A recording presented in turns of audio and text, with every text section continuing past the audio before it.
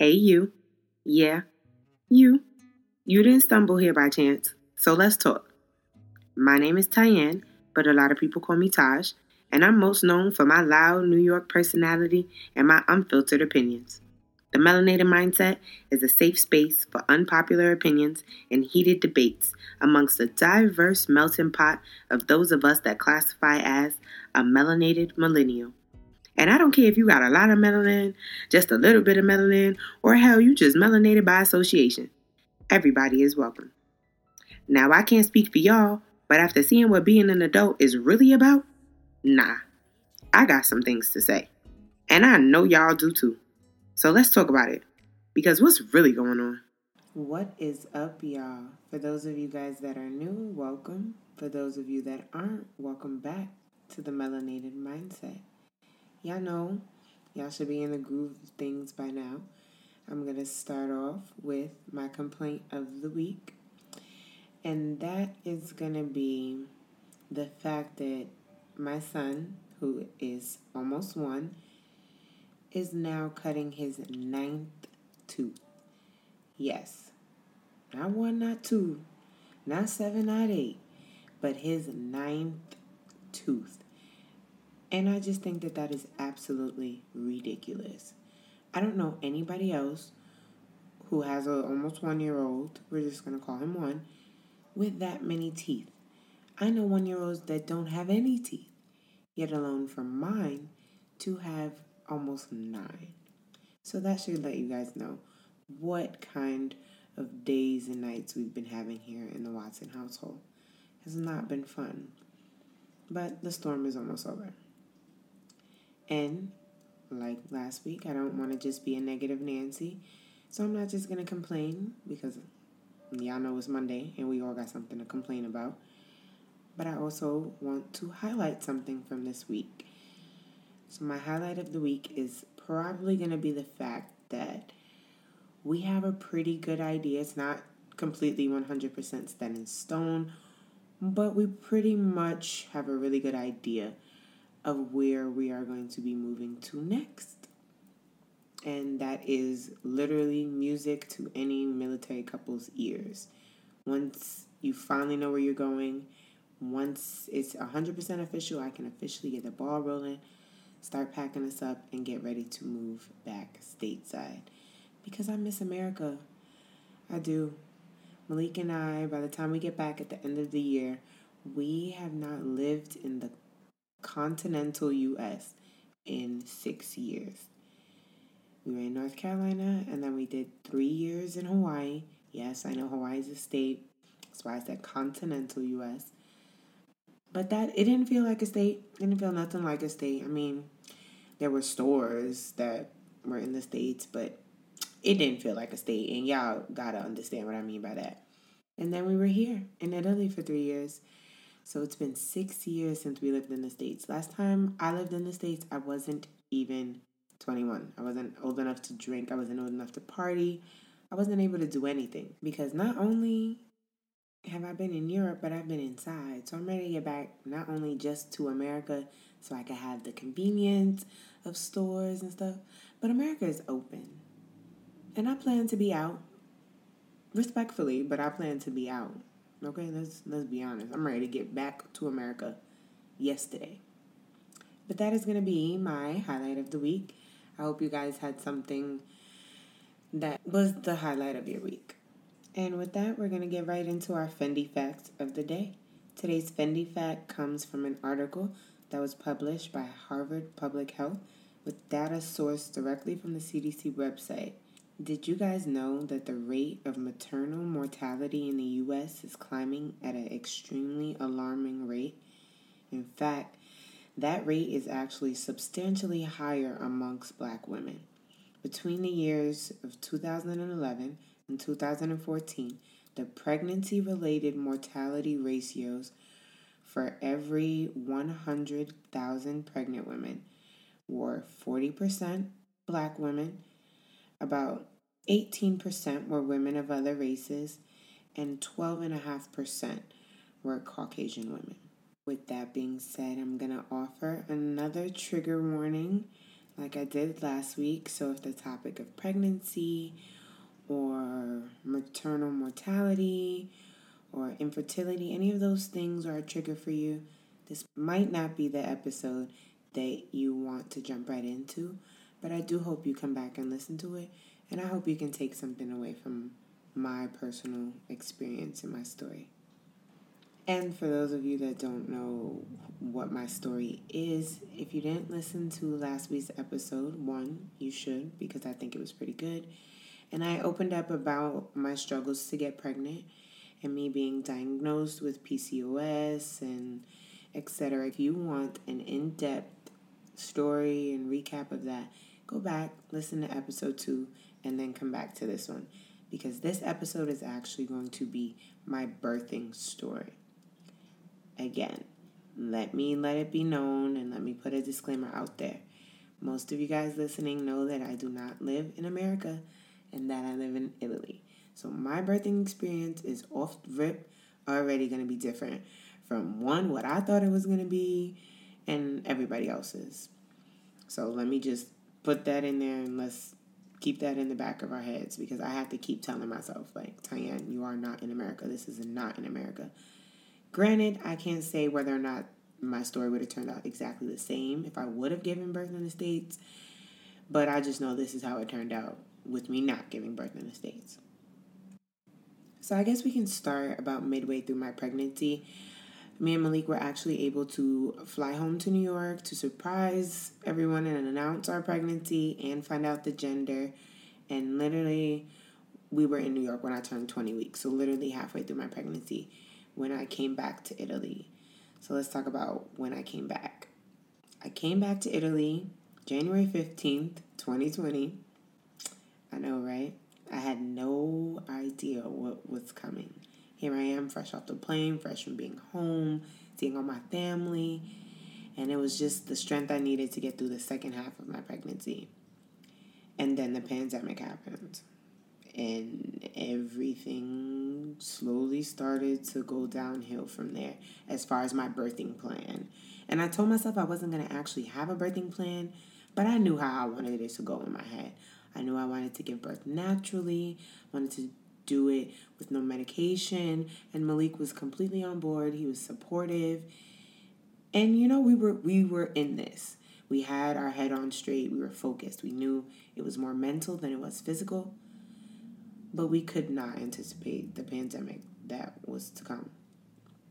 So, with that being said, let's fast forward to the end of my pregnancy now. And here in Italy, inducing you is not even a conversation they have until you have made it to your due date.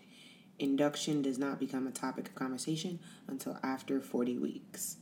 I actually was overdue. And if you go past your due date, they schedule an appointment for you about 3 days after your due date for them to come in and start talking induction options. So that's what happened. My due date came and went May 17th, which was, I think, on a Saturday. And then that Tuesday was the 3 days after when I had my doctor's appointment. So I went into the doctor. They were doing a routine checkup. They did an ultrasound, and they actually found out that my amniotic fluid was low. So I actually ended up getting admitted right then and there. I didn't even get to go back home. Malik had to go home and get my things. Remember, I gave birth in the height of the pandemic, May 2020. So dads were not allowed more than an hour for visitation. Malik could literally only see me from 5 to 6. Again, this is what was happening in Italy. The pandemic got really, really bad here. So these were just the unfortunate cards we were dealt. So they admitted me straight from my doctor's appointment. They ended up keeping me in like what I can consider the pregnancy ER, where they ran a bunch of tests, had me hooked up to a bunch of fetal monitors. Pretty much just busy work until I guess they could find me a bed or a room or whatever have you. Let me also note that because I am in Italy and obviously I don't speak fluent Italian, the Army does have someone that's called a patient liaison that works at the hospital. They're pretty much your translator. If you have any questions or any problems, you talk to the liaison talks to the doctor, they translate back and forth. They're literally the translator for you, your advocate, because we're American, right? So they ended up eventually putting me in a room after taking me out of their version of the pregnancy ER. And again, because I'm not in America, I didn't get to labor in my own room. I actually had to share a room with an Italian woman who had just gotten out of her C-section. So it is me, this Italian woman that speaks no English, who has been freshly cut, and her newborn baby in this hospital room. And I'm just like, okay, sure, whatever. So I'm in there for hours until visiting time comes. Visiting time comes, Malik comes, and the nurse comes and get me and tells me that they want me downstairs and that Malik can take me with him. Like, Malik can come with me. So we go downstairs and they tell me they're going to induce me. They're actually going to insert some type of gauze and that should start things rolling. So that's what they do. Me and Malik go back upstairs, enjoy the last little bit of our hour. Then the nurse comes back and say they want to see me downstairs again. This is towards the end of Malik leaving, so I asked, is it okay if my husband walks me down there? She was like, yeah, sure. So Malik walks me down there, and the patient liaison is waiting for us outside the double doors. And I was going to go in, and she was, I don't know what made her tell Malik, just stay right there. Like, don't go anywhere just yet. And he was like, okay. So he just stood outside the double doors. They took me in to see how dilated I was, and I believe I was at like 3 or 4 centimeters. And I was like, holy crap. Like, oh, okay, cool. And we came back out, and she was like, and we were just like, okay, what now? And she was just telling Malik, like, okay, go home, get your things, and come back. And he was like, come back, visit an hour. Yeah, visiting hour. Can't even call it visiting hours. Visiting hour is over. I have to come back tomorrow. She's like, tomorrow? No, we're having this baby tonight.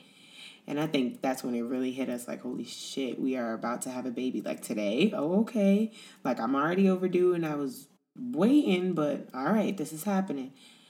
Mind you guys, I am giving birth before the end of Ramadan. For those of you guys that don't know what Ramadan is, it's the period of fasting for people that belong to the Nation of Islam. So Malik was literally in the middle of fasting. My doctor's appointment that morning was at like 9 a.m.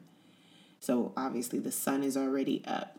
So he hasn't eaten. It's now like 5, 6 o'clock. Sun's about to go down. He's starving. He's like, well, can I go home and eat first? And she's like, yeah, go home, eat, get your stuff, and then come back. That's exactly what he does. By the time he comes back, they have already put me in my labor and delivery room. I'm in the gown. And y'all, I was so mad because I requested for the room with the whirlpool, like the water pool, so I could have like water birth or at least labor in the water. And apparently, like, they only have one room with a tub here at the hospital, and like, you're not guaranteed to get it. So I got it, and I was hype. But 2 weeks before this, when I was about 38, 39 weeks, you have to do something called a GBS swab. FYI, for those of you who have not had a baby, it's not just a vaginal swab. They do an anal swab too. Yeah, nobody told me about that, but they do. It's very uncomfortable at 38 weeks pregnant, but whatever that swab was came back positive, so it meant that I needed an IV during labor and delivery.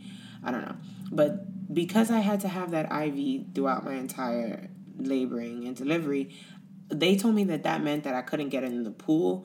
I don't know if that's true in the States. I gave birth here, but that's just what they told me, so whatever. So here I am, the contractions start flowing, Malik's in there, we're chilling. I'm mad as hell looking at this tub I can't get in. But, we got the lights down on, we got the music, and, everything's just kind of going how it's supposed to go. I'm riding through the contractions, y'all. Like, I'm doing way better than I thought I would.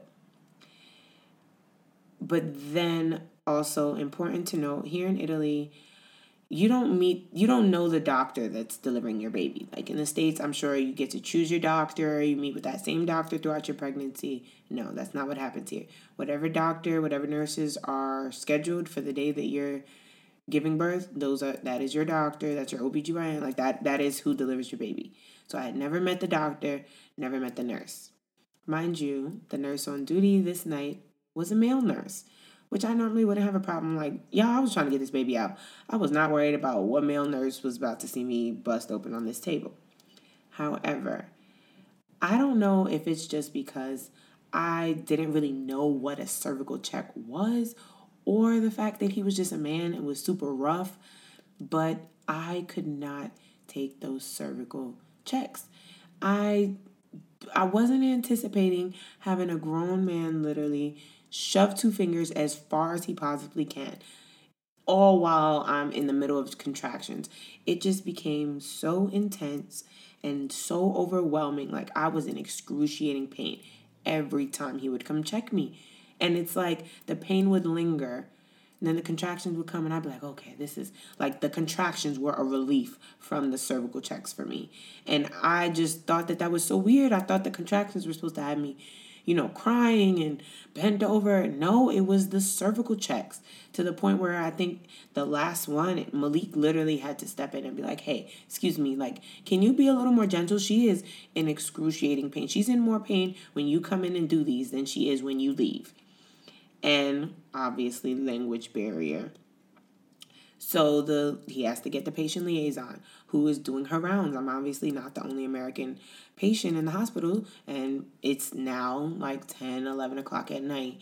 So she's doing her rounds, making sure she sees everybody, so we have to wait for her to come back in. And like when she came back in, for some reason he ended up doing another cervical check, and I just couldn't take it, y'all. And I tapped out and I asked for an epidural, and I remember being so mad at myself, so sad, like, damn girl, you couldn't even hold out. But I mentally prepared myself for the contractions. I knew that they would come. I knew that they would go. I kind of sort of knew what to expect because I had a little bit of Braxton Hicks towards the end of my pregnancy, but like the cervical checks were just not pain I was anticipating, not pain that my Virgo brain calculated into the equation. So I just could not take it. That was the straw that broke the camel's back. And I broke down and I asked for an epidural. Here in Italy, they issue what's called a walking epidural, where apparently they don't numb you all the way, but you don't feel pain. Yeah, I don't know. I'm not a doctor. I'm just telling y'all literally the information that pregnant me got from the doctors. So I asked for the epidural. They gave me the epidural, and I was feeling much better. Until, like what normally happens when you get an epidural, after you usually get an epidural or after you've been induced, usually they say once you start intervening, you're just going to need intervention after intervention after intervention. Because I was induced, my body wasn't going into labor naturally. This was them forcing my body to go into labor. So obviously things go wrong. So eventually Xavier's heart rate started dropping and it just couldn't be detected from the monitor. And this was going on for about a good 10, 15 minutes. And I had already knew, like, once I seen how many times he had to come in and check the monitor, because every time Xavier's heartbeat was dropped, the monitor would start beeping and the nurse would come in. I already knew what was coming. Mind y'all, now it's like 1 something in the morning. Malik is passed out in his scrubs, and I'm just, like, I was thugging through it. The epidural helped the contractions and the cervical checks, but the worrying, just constantly staring at the monitor, watching his heart rate drop. I taught myself how to read the monitor after being there for like an hour, so I knew when it was dropping. And mind you, the liaison had left again, so the nurse ended up calling the liaison. And once I seen her come back in the room and I seen the nurse whisper to her, I already knew what was coming. So when she came over and told us, we're probably going to have to do an emergency C-section, I just felt so defeated because this wasn't my plan. This is not what I wanted. This is 100% what I was trying to avoid. But at this point, y'all know all that I went through to get pregnant. Then here I get pregnant. I am millions of miles away from my family. It's just me and my husband. Pandemic happens. Like, what has gone right? Why did I think that my labor and delivery would be a walk in the park? So she was like, he's not in distress right now, but we could wait a little bit if you want to try to do it naturally and see what happens. And y'all, I was over it. I wanted him out now. I was over being pregnant. I'm overdue. I have given getting this child earthside everything I have. And I'm not about to sit here on a high horse with my pride and risk something happening to my baby just for the sake of me saying that I had him naturally. Prep the OR, let's fucking go. I'm ready to get him out now. So that's what they did. They started preparing me for a C-section. And another thing to note is in Italy, but even before the pandemic, fathers were not allowed in the operating room if you were having a C-section. So another thing that went through my mind was, damn, we did all of this. We've been through all these trials and tribulations. This has literally been a journey for us. And I don't even get to hold my husband's hand when my son gets brought into this world. I got to do it by myself. And he doesn't get to see this moment. You know, we both fought, we begged, we pleaded, we prayed. We did everything we could to get here. And the joy of it, of the first couple seconds of us becoming parents together was robbed. It was literally snatched from us. But at the same time, I just wanted my son here. I just wanted to make it out alive on the other side and my son to make it out alive on the other side. And that is what took precedence. So they roll me into the OR and they tell me that Malik is somewhere down the hall. I don't know, y'all. They strapped me to this cold-ass table. It literally was like a scene from Grey's Anatomy. I'm just staring up at the light in this OR with these Italian doctors that speak no English. And then the patient liaison walks in. She was a lady, and she scrubs in, and she's like, I'm going to sit with you, and I'm going to be here the whole time. And she's sitting up at my shoulder, literally where the dad's supposed to be sitting. And I'm like, okay, I don't know nothing about this lady, but we're the only two women in the room, and she's the only person that speaks English, so this is what I got. I just got to deal with it. And she's like talking me through it, like, okay, you know, they're cleaning the area, they're about to make the incision. And she warned me, like, you're not going to feel pain, but you're going to feel them pulling and tugging. And I'm like, what? And as soon as she said that, I started feeling the pulling and tugging. I was like, oh, whoa, like, you think you're numb because you're not feeling pain, but, like, you can feel them digging around inside of you. And it was crazy. And I guess me being quiet, she realized I was probably in my head. So she's just talking to me like, oh, what are you going to name him? And where are you from? And I think it was at that moment that I'm like, wow, this is totally not the experience I was anticipating. Like, this woman knows nothing about me. She doesn't know my story. She doesn't know my history. She doesn't know anything. But this is the person that I have to share literally the most precious, most intimate moment with my life. This, I have to share with her. So I didn't feel like talking to her. I just wanted it to be done, but I realized she was trying to distract me and I needed it. So I'm just engaging with her, just literally chit-chatting, talking to this woman while they cut me open and get my baby out. She's like, they're about to pull him out. And then they pull him out. She's like, he's out. And the first thing that I asked is, what time is it? And she was like, it's 3 o'clock. And I was like, no, what time is it on the dot? She was like, it's 3 a.m. on the dot, exactly. And I was like, well, that's pretty cool. And then, like, I guess that left my mind really quick because I realized then that the room was quiet. And I was like, why isn't he crying? What's wrong? Why isn't he crying? And she's like, well, they're just cleaning him up, da-da-da. Mind you, this entire time that they were cutting me open, the Italian doctors are literally standing over my open body, keying, laughing, having a whole conversation in full-blown Italian. Mind you, I'm just staring up at this bright light, and it's so bright that I can't even really see anything else around me. Everything else looks dark because I'm just staring at this light. So I can't even really see the liaison at my shoulder, but I can hear her. And she's like, they're just cleaning him up. And I'm like, yeah, but okay, why don't I hear him crying?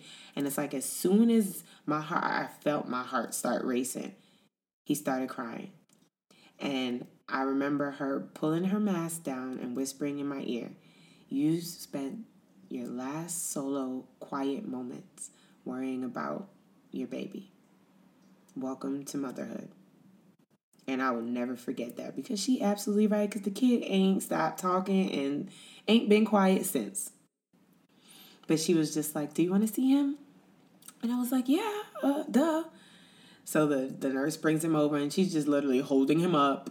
And I'm just like, oh, okay. Y'all, he looked like a blob. He still had stuff all over him.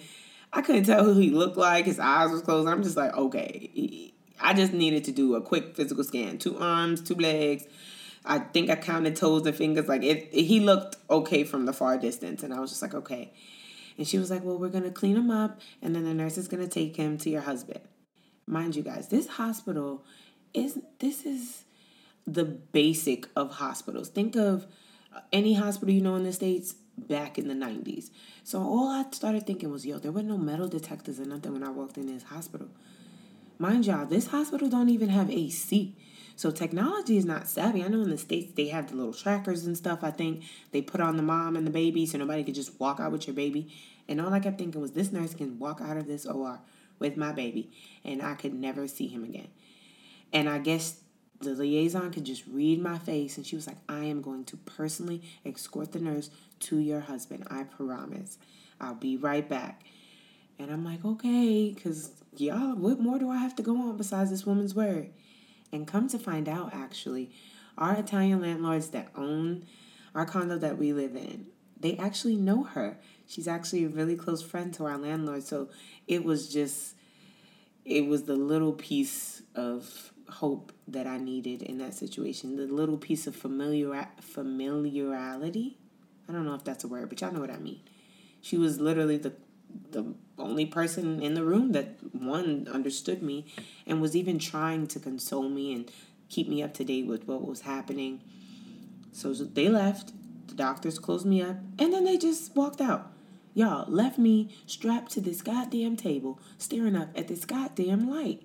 And I'm just like, wow. And I remember being so scared. Like, I'm literally in this operating room in Italy in the middle of a pandemic by myself. I don't know where my husband is. Don't know where my baby is. Like, I don't know anything. And then she came back. I heard the little automatic doors open to the OR. And she was like, it's me. I'm with the nurse and we're going to roll you to your husband. Your husband has the baby. He has your mom on the phone. And y'all, as soon as she said that, I felt so relieved. Like, one, not only does my husband actually have possession of our baby, but to hear that my mom was on the phone, it was just the closest thing to my birth plan I could imagine, because never in my wildest nightmare did I ever think I would have to bring my baby into this world, my baby that I fought so hard for, tried so hard for, that I would have to do it, one, without my husband, but two, without my mom. And I know everybody everybody argues with their mom, and don't get me wrong, I do, but I always knew that my mom would be on the other side of me in that delivery room. Malik would be on one leg, my mom would be on the other leg. Because my mom's the only other person that I know and trust that to get me through that, you know? So to hear that she was on the phone, it was almost like hearing she was in the other room. And I was just so relieved. So they rolled me down the hallway to the room that Malik was in. And they didn't even, put the bed where the bed goes. They just rolled me into a room, and they were like, we're going to give you guys some time alone. Just walked out. Just, left me at the doorway on this bed, attached to all this stuff. And Malik was all scrubbed up, and he had my mom on FaceTime and Xavier in his hand. And he was just like, babe, we did it. He's here. And, to hear him, to see Xavier, Malik, to see my mom on FaceTime, it was just the confirmation I needed. And at that moment, y'all, all of the drugs started hitting me because I felt like I was slowly fading away. My mom was talking to me, but I don't remember what she was saying. And I remember Malik being like, babe, do you want to take a picture with him? And I was like, mm-hmm. And he just helped me kind of roll to the side a little bit and just put Xavier in my arms and took a picture. And y'all, that is probably the ugliest damn picture I have ever taken. I was swollen. I just look a mess. I got this hospital gown on. Xavier just red and swollen.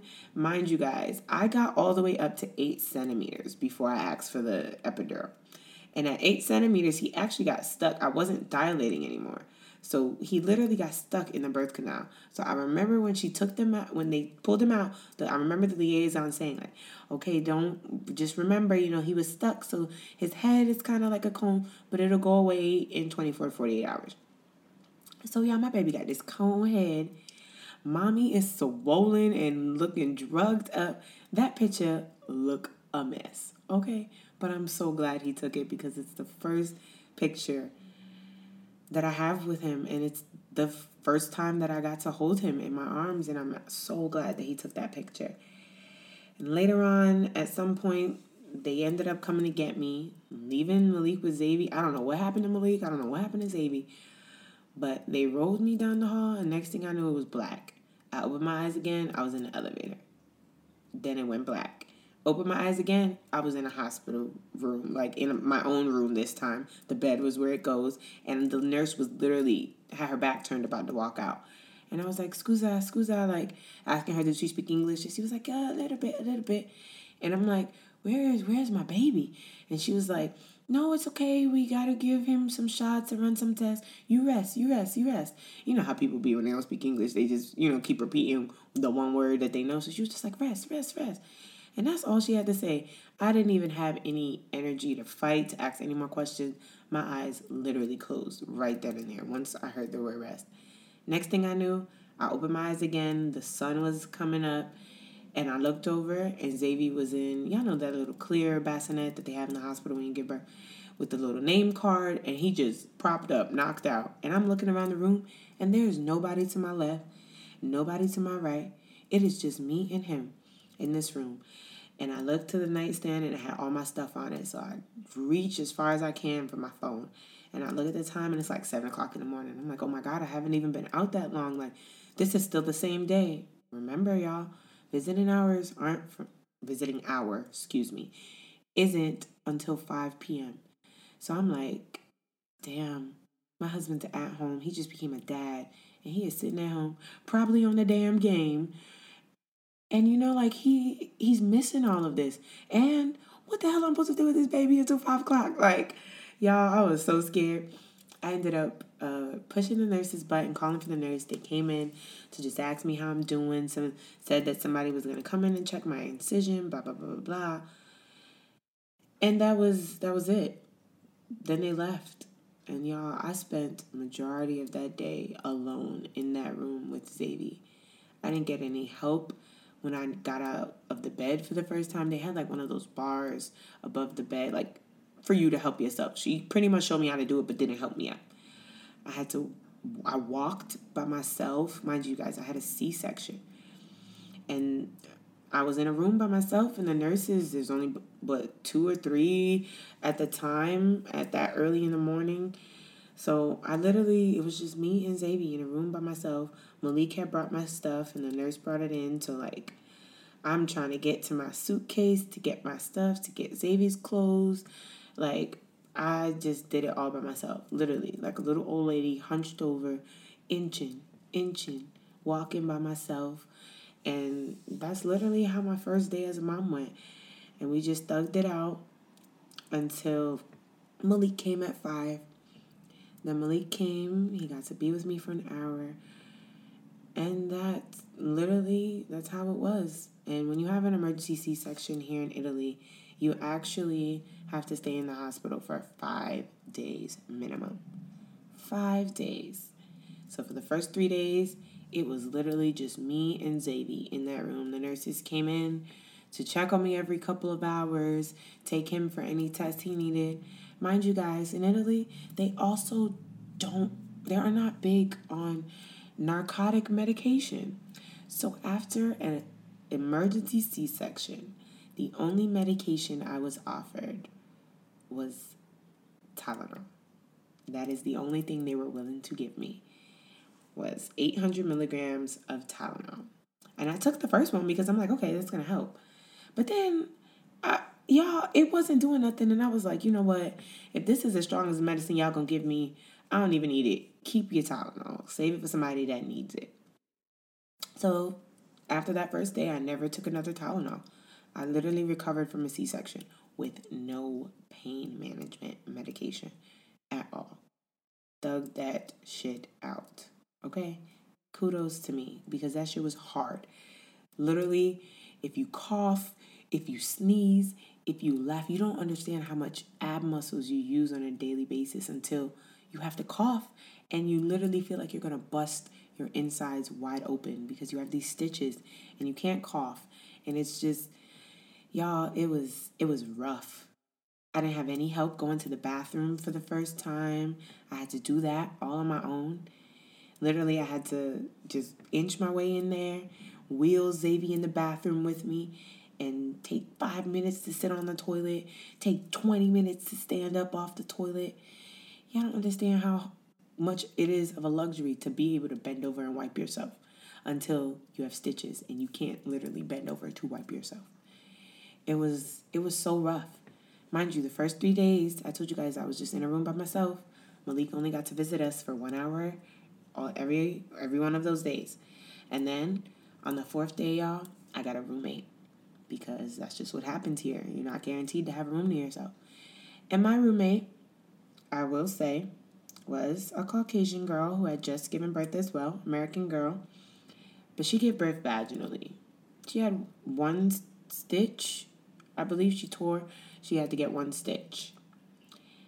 And it was crazy insane to just watch how the nurses gawked and helped her.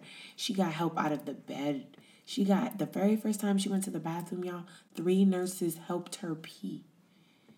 And she had a vaginal delivery. Yes, she had one stitch. I had a C-section, and I had to use the bathroom by myself. I had to wait until my second or third day, while Malik was there for me to be able to take a shower. Malik had to help me take a shower for the first time. She got help with all of that. And it was just crazy. Mind you guys, the first 3 days when I was in that room by myself, they were just bringing my food, and it was a bottle of water and like these little balls floating in water. Remember, y'all, Italy. It was some Italian shit. But it was pretty much, imagine soup with like little teeny, like, y'all know what Dippin' Dots are, the little ice cream dots. Imagine dots like that, but it wasn't ice cream, but if it maybe was dough. So imagine really tiny little dumpling balls in like, I don't know, chicken broth. That is what I was eating for breakfast, lunch, and dinner. So I had that 9 times for the first 3 days, right? The 4th day when I get this roommate, magically in walks this nurse with an iPad. Mind you, I haven't seen this type of technology in this hospital since I've been here because my actual patient file is still on paper. It's a manila folder that the doctor is opening, right? But in walks this nurse with an iPad, and she's like, okay, I'm here to take your order, you guys' order. And I'm like, what do you mean? She's like, what would you like for lunch and dinner tonight? And what would you like for breakfast, lunch, and dinner tomorrow? And my jaw was on the fucking floor. I'm like, whoa, we have options? They just been bringing a tray and putting it at the table. Mind y'all, putting it at the table in the room, not even bringing it to my bed. So I still had to get up out of the bed by myself and walk over to the table to go sit down and eat and wheel Zadie across the room with me. Right? Mind you. She's like, oh, well, I've been on vacation and today is my first day back in. And, my colleagues, they're very insecure about their English. A lot of them, their English is not too good. So they just bring you food and, if you eat it, they think you like it and they keep bringing you back. Y'all, 9 fucking meals of just a bottle of water and these little teeny dumplings in chicken broth. No, nothing else. Mind y'all, I'm thinking this is what I'm supposed to be eating because I just had a C-section and they don't want me to put nothing heavy in my stomach. And then I get the roommate and in walks the lady with the iPad asking, do I want the beef, the chicken, the turkey? Do I want the tossed salad? Do I want the pasta? Do I want a cookie or a brownie for dessert? Literally taking my order for every meal. And I was just like, wow. I had to call Malik, like, babe, guess what? There's a menu. There's a food menu. I get to choose. And he was like, well, where the fuck they been the past 3 days? And I'm like, I don't know. So again, I can't say that I was getting the treatment I was getting because of the color of my skin, but I think it's real convenient that when I got a roommate that was a different complexion, the type of treatment that was happening was totally different than the first 3 days when I was in that room by myself. And I think that's just one of the ways, even though I'm in a whole nother country, Black women in the medical system, like we are literally disregarded. We're taught to just thug it up. Y'all be all right. Y'all have handled worse than this. I feel like that's how they feel. Like that's how I felt. I watched them nurses cater to that girl my last 2 days, y'all. And it just made me so sick because I'm just like, wow. They're helping her out the bed. I shouldn't have even, and I know some of y'all are going to be like, well, did you ask for help? I don't think I should have had to. I got my abdominals cut open, okay? Cut open. Nobody came to check that I was moving my bowels and using the bathroom properly, making sure they put shit back where it's supposed to go. But 3 nurses came and helped this girl out the bed and helped her walk to go pee. It's crazy. And I think that's when I realized no matter where I am, they gonna treat me like a black woman. And I don't know why I expected any differently. But here in Italy, they're so big on family and babies. And they love the black babies, y'all. Because the nurses would just come in and just, oh, Savion. That's how they pronounced his name. Savion. Like, they would come. I guess I was the only black girl that delivered that week. Because they were just like, ooh, chocolate baby, chocolate baby. But nobody gave a flying F about how his mom was doing. You know? And when it was time to get discharged, I was just ready to go. Get me and my baby up out of here. And that's what happened. On the 5th day, I was discharged and I got to go home. Mind you, my roommate, because she had a vaginal delivery, she actually got to go home the same day as me. So mind you, I spent 5 days in the hospital. She spent 2. Being catered to at that. And that's my birthing story. It's completely, absolutely, 100% nothing like what I was expecting it to be. But, I mean, it's mine. It's unique, I guess. Me and my son are completely healthy. So that's literally all that matters. But I honestly cannot wait to have my second baby in the States because I know, y'all, I know the treatment's going to be similar as far as, me being black. But it's going to feel like I'm giving birth at the Ritz-Carlton. AC, food menu, TV, cable, like, what? I didn't have any of that shit with my first one.